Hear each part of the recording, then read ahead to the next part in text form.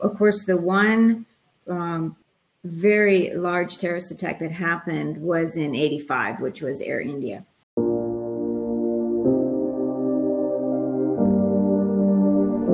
Hi, welcome to Age-Free Woman. This is Angela Seaborn.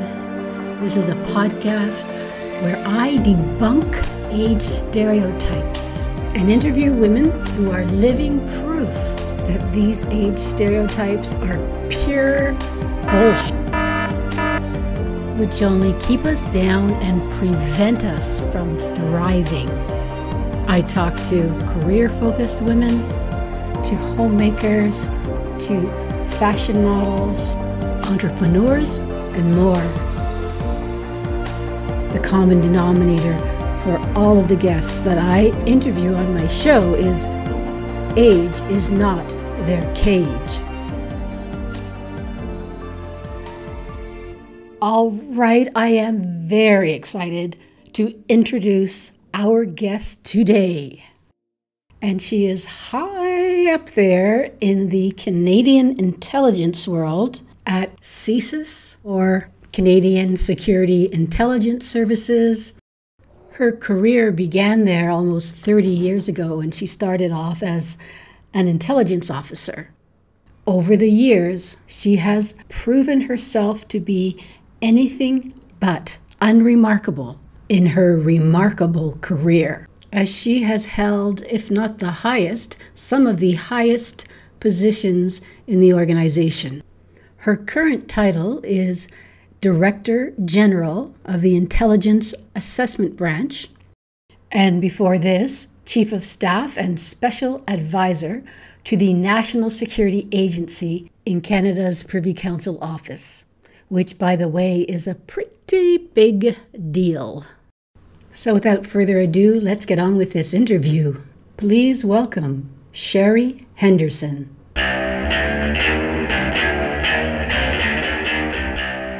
My first question to Sherry was, how is CSIS coping with COVID-19? It's a good question, because we can't work from home, of course. Our work has to be done within a top secret environment. So we automatically were declared critical. And so we had to go to work, but because of COVID, we had to make sure that it was the essential staff that went in, and then drop the numbers down, way down. So we had limited numbers in the building, and we were trying to find a lot of work for people who were working outside. So because I run our assessment branch, a lot of our employees do a lot of research online, and they can do that sort of work. And so that could be done outside. Any human resources work could be done outside, but any of the stuff that is required in a top secret environment, we could not do. So we would come in, and we were being very, very flexible in our schedule. You know, traditionally you work, the policy was 7:30 to 5:30 within those hours. That doesn't exist anymore. It's like a 24/7 work around your schedule. We have to make sure that we respect social distancing, and they up the cleaning, and they have hand sanitizers everywhere. They went and measured all the offices to see how many people could actually fit in an office safely. But to keep the work going, we had to be in there. So I never stayed home. I tried to do a rotation out just to show my staff, yes, because people wanted to come to work. People don't want to stay home. They're very committed to their work, right? And so I had to show my staff, yes, that I will rotate out as well. And we would do a 2-week on, 1 week working from home, or trying to work from home. But very tough to work from home when everything you need is on a secret system. And it didn't last very long. I only worked from home, tried to twice, and then ended up having to be in the office anyways. But it was very, very busy. But I will tell you that you certainly focus on priorities. Right? All the noise goes away when you just get your focus on your priorities and get that done. So. Okay, so then on a bigger scale, would you say in some way COVID has helped CSIS to streamline the priorities, as you say, and like get rid of some of the fluff, so to speak, from an operational and an administrative sense? So that's what we're looking at right now because it became very apparent that there's a lot of stuff that you don't need to do. There's a lot of stuff we do either because it's a way it's always been done or just because we have a bureaucratic processes that get set in place and build up over time. And so I would say maybe that is a bit of a silver lining that we really learn, okay, we don't need to do this. Let's be short, quick. We need to get the assessments out fast to government. And what's a quick way of doing that? It's almost, I'm sure you've heard of the lean process, but it's like a forced lean process. So it worked, and we're still going through that. So we're still that, because some people come back and they think it's business as usual. Or what I found, I will say, what I found more difficult was because I'd been there from when we shut down March 18th or 16th. I was there the whole time and I had a core group of people who were there the whole time. But then when we started to bring people back, people are coming back really energized because they've been at home and they want to get really engaged, but we're tired. We've been there for 6 months and we're like, okay, slow down. I'm so glad that you are so engaged and want to jump back into it, but you got to recognize that we're tired now. So I was forcing my staff to take holidays and make sure that they recharged as we come back into it. But I'm also asking everybody, take a really close look at what you do and what you need to do and figure out what we can do without. And then we'll not push back, but I say, I don't want to tell people I'm pushing back on stuff, but it's finding a balance because everybody's job is very important and everybody's job is important to them. And there's a reason we do it. It's just finding that balance that lets us make sure we can get everything done that we need to do, but without all that extraneous noise, if that makes sense. Oh yeah. It does make sense. And because especially with the work that what CSIS does, there's a lot of stress and it's a time where everybody can try to, maybe not top management necessarily, but you become more aware, but it's a time where you can really say, okay, this is so vital to the success of our country and our agency, subsequently our country, to realize that we need to have some kind of a balance. It may not be the same as the average person, but we now know like burnout is just burnout, and Absolutely. You can make a lot of mistakes when you burn out. And in this Absolutely. Field that you're in, it's like you can't afford to make mistakes because the whole world finds out about it, and and there's huge repercussions. Yes. Mm-hmm. That we, as much as we like to say that we are a risk-tolerant society, if there was a terrorist attack, we are not a risk-tolerant society, right? It's interesting because we were created in 1984, and it was based on what we call the McDonald Commission. And when I read the McDonald Commission, which is a very heavy tome, he does say at one point, we need to manage and monitor the security agencies, which of course we do. We're a democratic society. But he also says in there, what we need to do is be able to be risk tolerant. So we need to accept that if we're not going to have a completely intrusive, hands-off intelligence service, then we also have to accept that there's going to be an element of risk with that. And that's true, but really at the end of the day, but there is no risk tolerance. We can't risk our national security. So it does put a lot of pressure and onus on all of the officers and everybody that works, because everybody that works in the building contributes to the national security environment. So. Yeah, I imagine that would be hard on the officers that work there and yourself. That whole just the word risk tolerance. It could sound almost like, okay, we're tolerant of it, right? But at the same time, I get it. It's like you have to understand that this is not a perfect utopia, or else we wouldn't need CSIS. And exactly. Secondly, it's like you can't hit a home run every time. It's just not the way the world works. It's like it's not possible.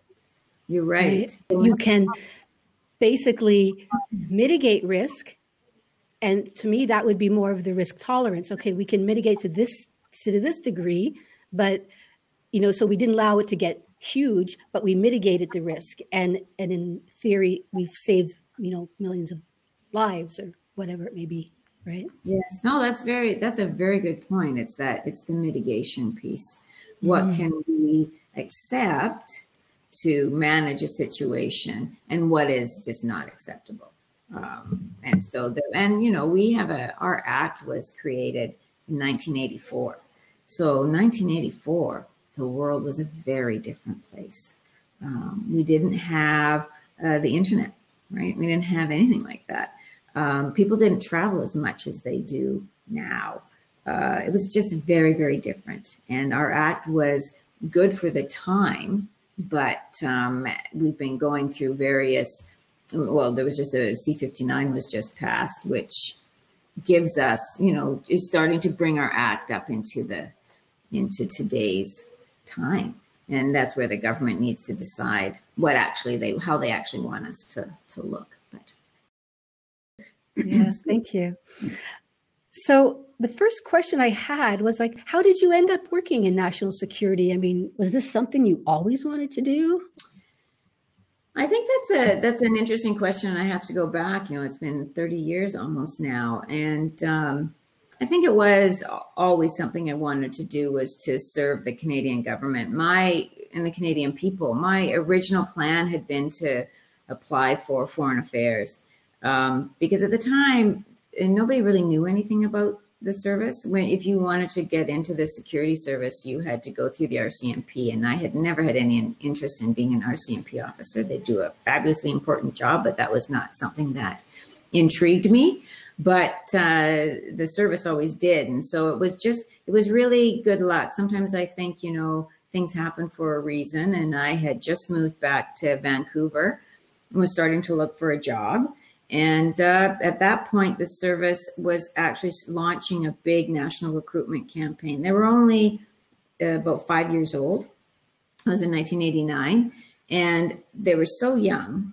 And they had originally had just, RCMP officers coming in, and they wanted to change their entire way of recruitment. And they wanted to bring in people who were not interrogators, but were people who could talk to anybody. And so they started to recruit looking for people in the social sciences. And I had a degree, my undergrad degree in economics. And so there's a social science for you. And I thought, you know what? I think that would be a fascinating job. I really didn't know much about it. The ad just sort of said, if you're interested in national security and serving Canadians. And so I applied and went. It took 2 years to get into the organization at that point. But, so I always sort of think maybe I was destined. I used to read as a kid Nancy Drew and watched Get Well Smart. Remember Get Well Smart as a kid? And I do. 99, absolutely. 99. I love 99. Yeah. So I always wanted to be age of 99. So there you go. Sherry, prior to working in intelligence, what beliefs did you hold that were confirmed and or debunked when you started in the field? I think back at that point, of course, the one very large terrorist attack that happened was in '85, which was Air India. So I was aware, to a certain extent, of the engagement of the service on that investigation, and the fact that so many Canadian lives were lost. I mean, in fact, Air India was the largest single terrorist attack that caused the loss of life prior to 9/11. It was huge. Wow. And I don't think most Canadians realize that. No, that certainly changes how you look at that, right? It does, doesn't it? And they were Canadians, right? They were Canadians. Wow. And I think if it had been Air Canada and not Air India, you would have seen a different perspective within Canada. I don't think the average Canadian doesn't realize this. It was a huge tragedy. And so I think, and I was actually living not in Vancouver at the time it happened, in BC, but I was living in Vancouver as a lot of the investigation and the fallout and everything was going on. And so it was a fascinating time, and that twigged me into the whole national security field. I also would, I know, when we went through the interviews, it was a little bit opaque. You knew kind of what you did, and you got really read up on current events, and and I went down to the Vancouver Public Library at that point to find out if there was any literature on the service, and all they had at that point was the Act and the very first annual report. That's it. Now look at what's out there, right? But then they had nothing. So it was a bit of a leap of faith. But I had worked in public insurance at that time too. And in public insurance, I did have to run the odd small investigation, nothing like what we do. It was national security investigations, but investigations in regards to insurance fraud. So at least I had a little bit of an understanding of the slow and meticulous process. Because I think when you think about national security and think about national security investigations, we all revert back to TV and what we see on TV, and it's never like that. And we know in our heart it's not like that, but you still think, oh, it's all that sexy, sexy stuff. But, it's a lot of groundbreaking, very patient work. I also got a much greater appreciation for the rule of law and the fact of how important the rule of law is within national security investigations. It all reverts back to, if we're breaking the law, we're no better than the people that we're trying to catch, right?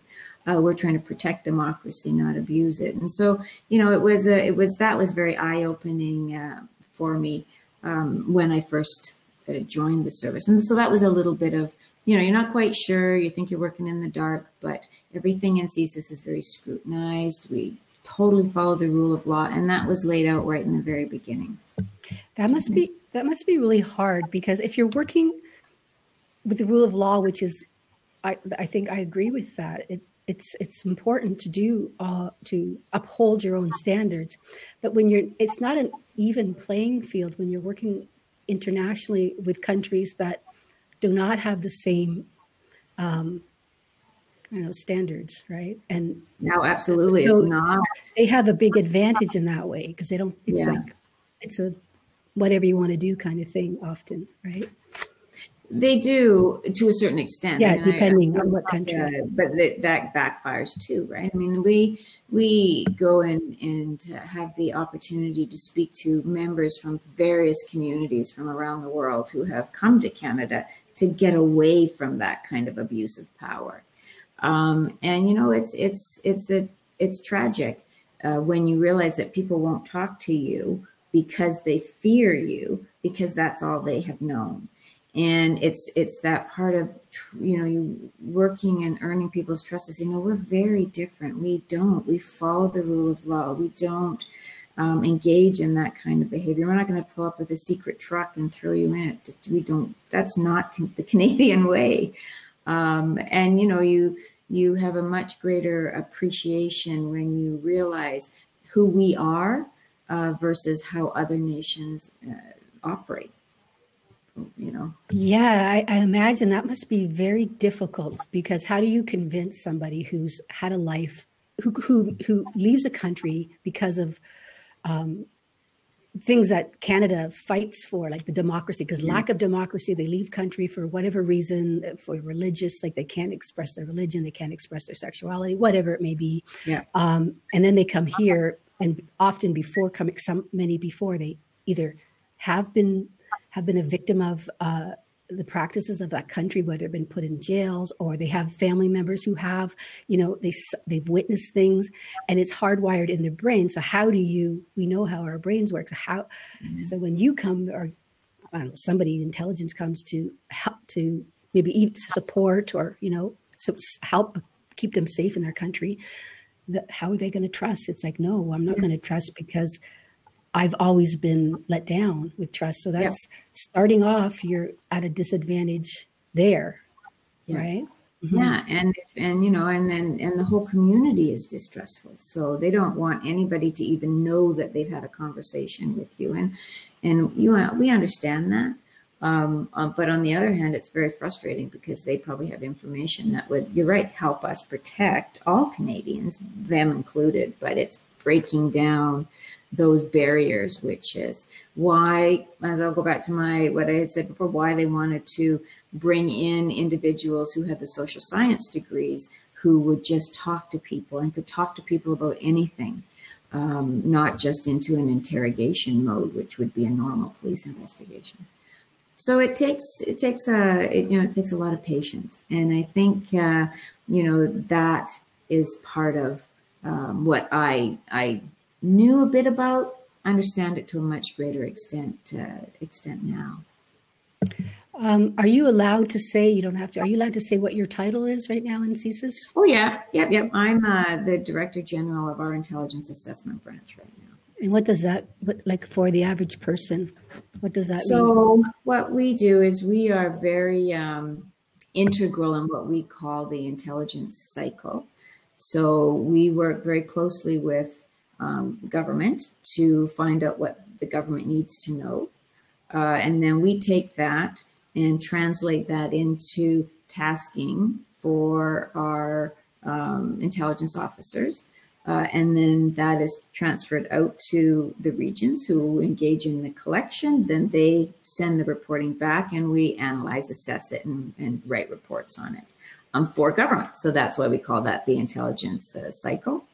I have some fabulous analysts. They're excellent at kind of scoping out, because I always say in the service, what we're supposed to be doing is being out in front and finding the threats before they really become the huge threats, and advising government, oh, this is what we see happening on the horizon. And I have an excellent stable of analysts who do that. They know their areas of expertise and they watch what's happening and are able to then analyze and help direct the intelligence collection as well. So it's a fascinating job, actually. It's interesting because I started when I'm an intelligence officer. I was hired as an intelligence officer. And so when I first came in, my very first posting was in the intelligence assessment branch. And now I'm at the end of my career and now I'm running the intelligence assessment branch. So there's a full circle for you. Wow. So yeah, that's a lot. So when you first came in to now, you must have witnessed a lot of changes. A lot of changes, yes. So when I first joined the service, I was in a class, they had done the big recruitment, and so they were running various classes, and I were class 14. I think now they're at like class 82, so it makes me feel really old sometimes. But when I first joined, I was considered to be a mosaic class because we were actually 50% men and 50% women. And we had quite a diverse class. Was that new for them? That was relatively new. They were really making an effort to bring in women. And what year was that? Intelligence officers. So that was back, I joined in January of 92. Good for us. Yeah, it was very good. So it's really interesting when this, I'll give you a little history if that's okay. Oh, so I would love it. I would love it. So the service created in 84, automatically, they didn't have a building for the service, so we were spread all over town in various buildings. And most of the people that came in were RCMP officers, and they were told you can come in to CSIS. You have a year. If you decide you don't want to, you just go back to the RCMP. Some went back, many stayed. So all my former bosses were all former RCMP officers. And of course, the service was also created a bit out of a scandal within the security service. And so that's why the McDonald Commission was done, and that's why the service was created. That was a big recommendation, to have a civilian intelligence agency. Okay, are you allowed to say what the scandal was? Oh, yeah, that's public knowledge. Yeah. Oh, yeah. They were doing some illegal activity. If you ever look into what happened, they burnt down a barn to force a movement of a meeting. They wanted coverage of this meeting, and they couldn't have it at this one spot, so they burnt the barn down to force coverage. So very illegal. Yes, that was the RCMP. Yes, the RCMP Security Service at the time. Mm-hmm. So based on that, the Justice McDonald led the McDonald Commission, did a full review of the security service, and at the end, that was just one. That was the big issue. There were other things that were going on, and like they did illegal break and enters and stuff like that. So at the end of that, they decided the recommendation was to create CSIS. And so CSIS was created in '84. And there were still some deniers up to that point that it would actually be created. But it was. And so, you always hear about the arguments between CSIS and the RCMP. I think that doesn't exist anymore. It did at one point. It was just, that's the turbulence of any kind of a divorce, right? It's the separation of two agencies. Exactly. I'd like to think we're beyond that now. I don't carry any of that old issues. Right. I never had, because I was never an RCMP officer. Yeah, and just for our international listeners, Canada's RCMP is kind of like FBI equivalent, right? And CSIS is like, what would be the American, what do they call the American? Well, the FBI also does their domestic security intelligence. And so we're more like the Australian security intelligence. They have both a domestic and a foreign agency, or the British, the MI5. MI5. They're domestic. Americans, their domestic is within the FBI as well. And CSIS does. CIA, of course, but that's their international. Oh, sorry, I spoke over you. No, that's okay. So CSIS is both international and national. We are what we are considered as a domestic intelligence service, but with the ability to investigate threats overseas that are against our domestic interests. So we can run investigations overseas. Yes. Does that happen often? Like, I'm not going to go into that. Okay, no problem. we go where the threat is. Let's just say, and we right. So we'll leave it there. Sorry. No, that's okay. No, I totally respect that. I don't always know. I just ask. Perfectly fine. No problem. In '84, it was just getting back to what you wanted to do the history of. Sorry, I digress a bit, but so in '84 we were created. And then they realized that the service wasn't quite achieving the goals that they wanted it to do. So they had another individual come in and do another review named Oswald Destin. And his conclusion at the end was that they needed to be diverse, and they needed to bring in people who were not either police officers or military. We had a lot of military come in as well. And that's when they started the big campaign. And by diversity, they meant women, and they meant French. So they wanted to increase, it was a very Anglophone, they wanted to bring up the full dual linguistic capability, both official languages represented. And so when I was hired, many of my classmates, I was lucky I spoke French at the time and had reached our French levels, but many of my classmates did not. And so they were actually in French language training, because they also wanted people from all across the country. And to do that, they needed to commit to training these individuals in French, because primarily French is in Quebec and Ontario at the most, right? Yeah, and it's our second language. Yes, exactly. So it was very important. And we were becoming, of course, a federal government agency. And so we all had to have our bilingual levels, which I fully support bilingualism. I think is extremely important. And so my class was one of the first classes that was really 50-50. So, and that was 92. That's amazing. He did his report in 87. So that's when they started the recruitment. And I applied in 89. No, he probably finished the report in 89. That's when they started. I applied in 89. And it took, like I said, 2 years to get in. So I started in January 92. Moved from Vancouver in January 92 to Ottawa. It was quite a shock to my system. Oh, wow. Yeah. Vancouver's so beautiful. Not that I haven't lived out east before, but it was a bit of a shock. Yeah. I've lived in the West and the East, and the West is very beautiful. I mean, coast to coast. But the West, Vancouver is very different than Vancouver. I mean, sorry, Vancouver is very different than Ottawa, right? Like there's no mountains, there's no ocean. Yes. You got a canal. and a river. Ottawa's beautiful though now. I when I first moved here in 92 to now, it's a beautiful city. It is. I've just recently lived there myself. So yeah, so Yeah. you moved to Ottawa and Yep. Yes, and so I started in our intelligence assessment branch, and I was there for for 4 years, and that was really doing the basic intelligence assessment work, where you use the intelligence, the open information, see if you can forecast a bit what might be happening. Yeah, but we've come a long ways. At that time, the assessment branch was sort of over here in the service psyche. It wasn't given the same attention that it is now.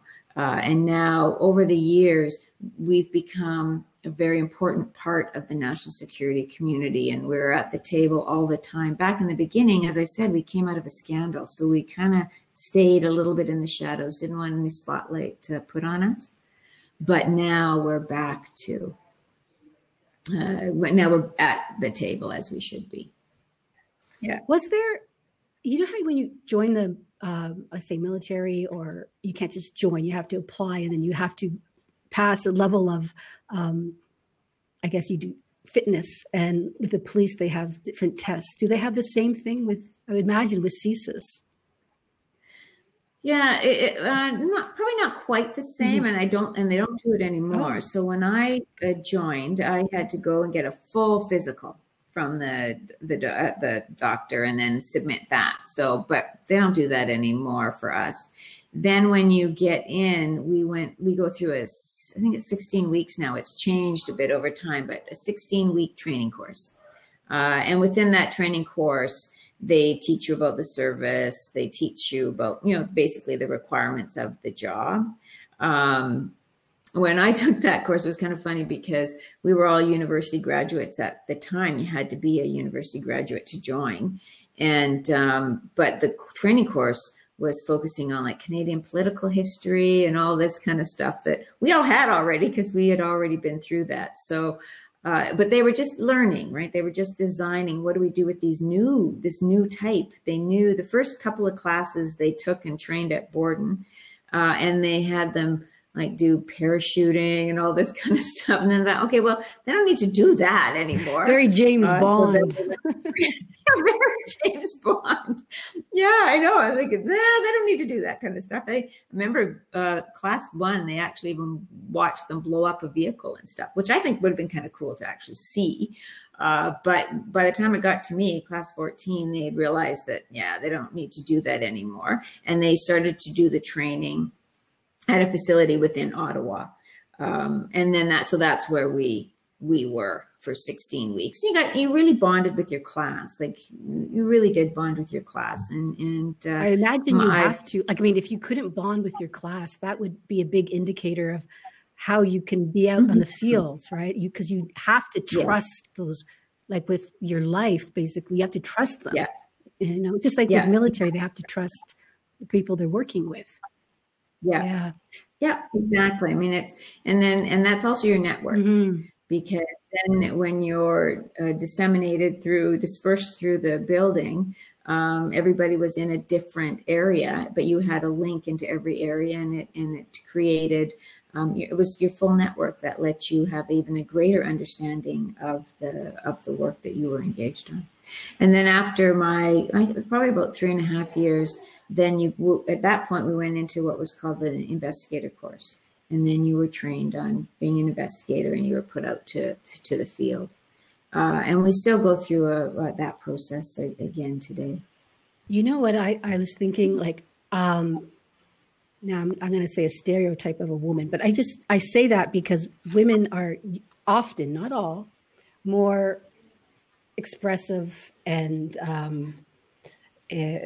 more open than historically men have been. It's changing. And I was thinking, to be an intelligence officer, I mean, how did you stop yourself from going, okay, you can't say anything, but, I mean, I know, because that would be, like, I would need to talk to people about something. I guess that's where your network would come in. But or you slip up accidentally. You talk in your sleep. I don't know. How do you manage that? I don't talk in my sleep. wonder if they recruited my next. No. Yeah, I think back in the beginning, it was quite interesting because it was a bit of a clash of cultures too, because we were told on one hand, don't say anything, don't tell anybody who you work for, don't say anything to anybody, it's blah, blah. But then when you're going out and knocking on people's door, there was a period of time where we had to introduce who we were. And sometimes you're knocking on doors of people not very nice. And you're saying, yes, and I am Sheree Henderson from CSIS. But yet I couldn't tell my family. So it's that, it's that balance. And I remember sitting once in one of my offices, and I was on the phone, and my colleague was there, and I said, yes, this is Sheree Henderson from Public Safety. At that time, it was the Solicitor General. And he looked at me and he said, why didn't you just introduce as where you're from? And I said, well, because they drilled it into our heads not to say who we were for. So you learn over time to find that balance. I always say we're a security service, not a secret service. We're spy catchers, and it's not that you run out and publicize who you work for, but if people know who you work for, then they actually will approach you to ask you questions if they're concerned about security, or they have seen something on a national security front. And so you're in a sense always having your tentacles out in that front, but you're also a person who can personalize the organization too, because people think, here's CSIS, this big monolith, it's just an organization. But if they meet you and they realize you're a person and this is your beliefs and this is who you are, you're really no different from them, then that personalizes the organization as well. So it's finding the right balance. And then, not unfortunately, but I have given a lot of public talks. I have been on parliamentary committees. And so my name's out there. I'm beyond that. For the junior investigators, they are not sharing like I would. And it's a very different environment today. So it's been a learning process, I think, for all of us, the service included, as to how do we manage identity. Yeah. So how did you manage back then when you couldn't share what you did, like with your family? Just how the brain works. Like when we have a secret, even if it's for the benefit of everybody, the brain basically creates this feeling of shame almost, because the brain can't tell that you're doing it for national security. The brain just knows that secrets are always shameful. Oh, that's interesting. Yeah. So it could be part of CSIS training. Like, how did you deal with it back then, especially when we didn't know a lot about the brain and all that? But how did you deal with not telling your family? Like, what did you tell them? I'm working at 7-Eleven. Well, the worst thing is then they make up stuff. Because they want to know where you are. You're gone all from morning to night. Are you having an affair at least? Like, what the hell? Yeah. So I told my family knew where I worked, and part of the reason is you kind of have to, because when you go through that, I'm sure you've had to go through your security clearance. I do. And in our security clearance, exactly, I have to list all my family members. And I have to, so, they know, they knew, and I asked them just not to talk about it widely. Although my father is bad. He likes to talk about it all the time. I should have interviewed him. Oh yeah, my daughter is. She doesn't. Oh, like, oh my God, you're my biggest security weakness, Dad. We do joke about it, but yeah, and I think the thing is too is you're maintaining security and secrecies for a greater good too.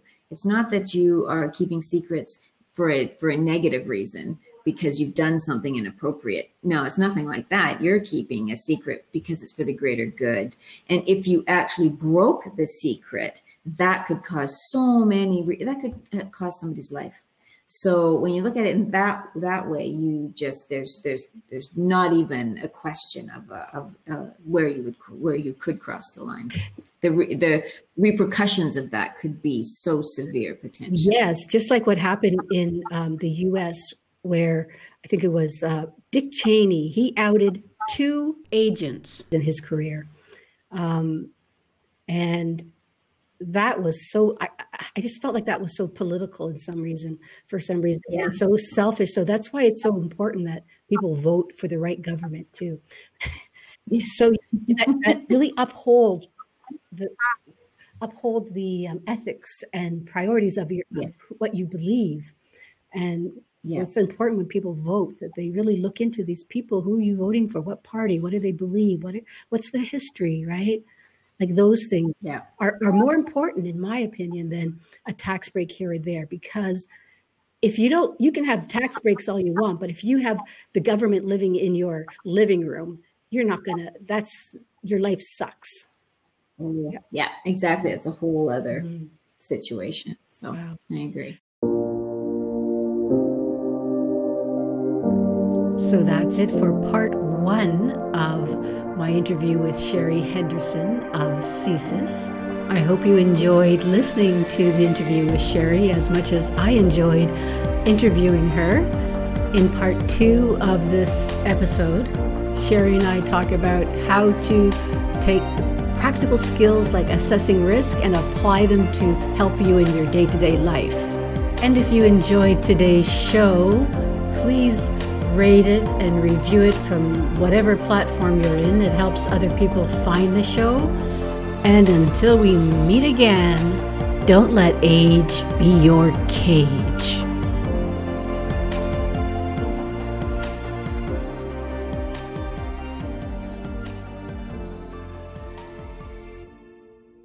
You are a shining star.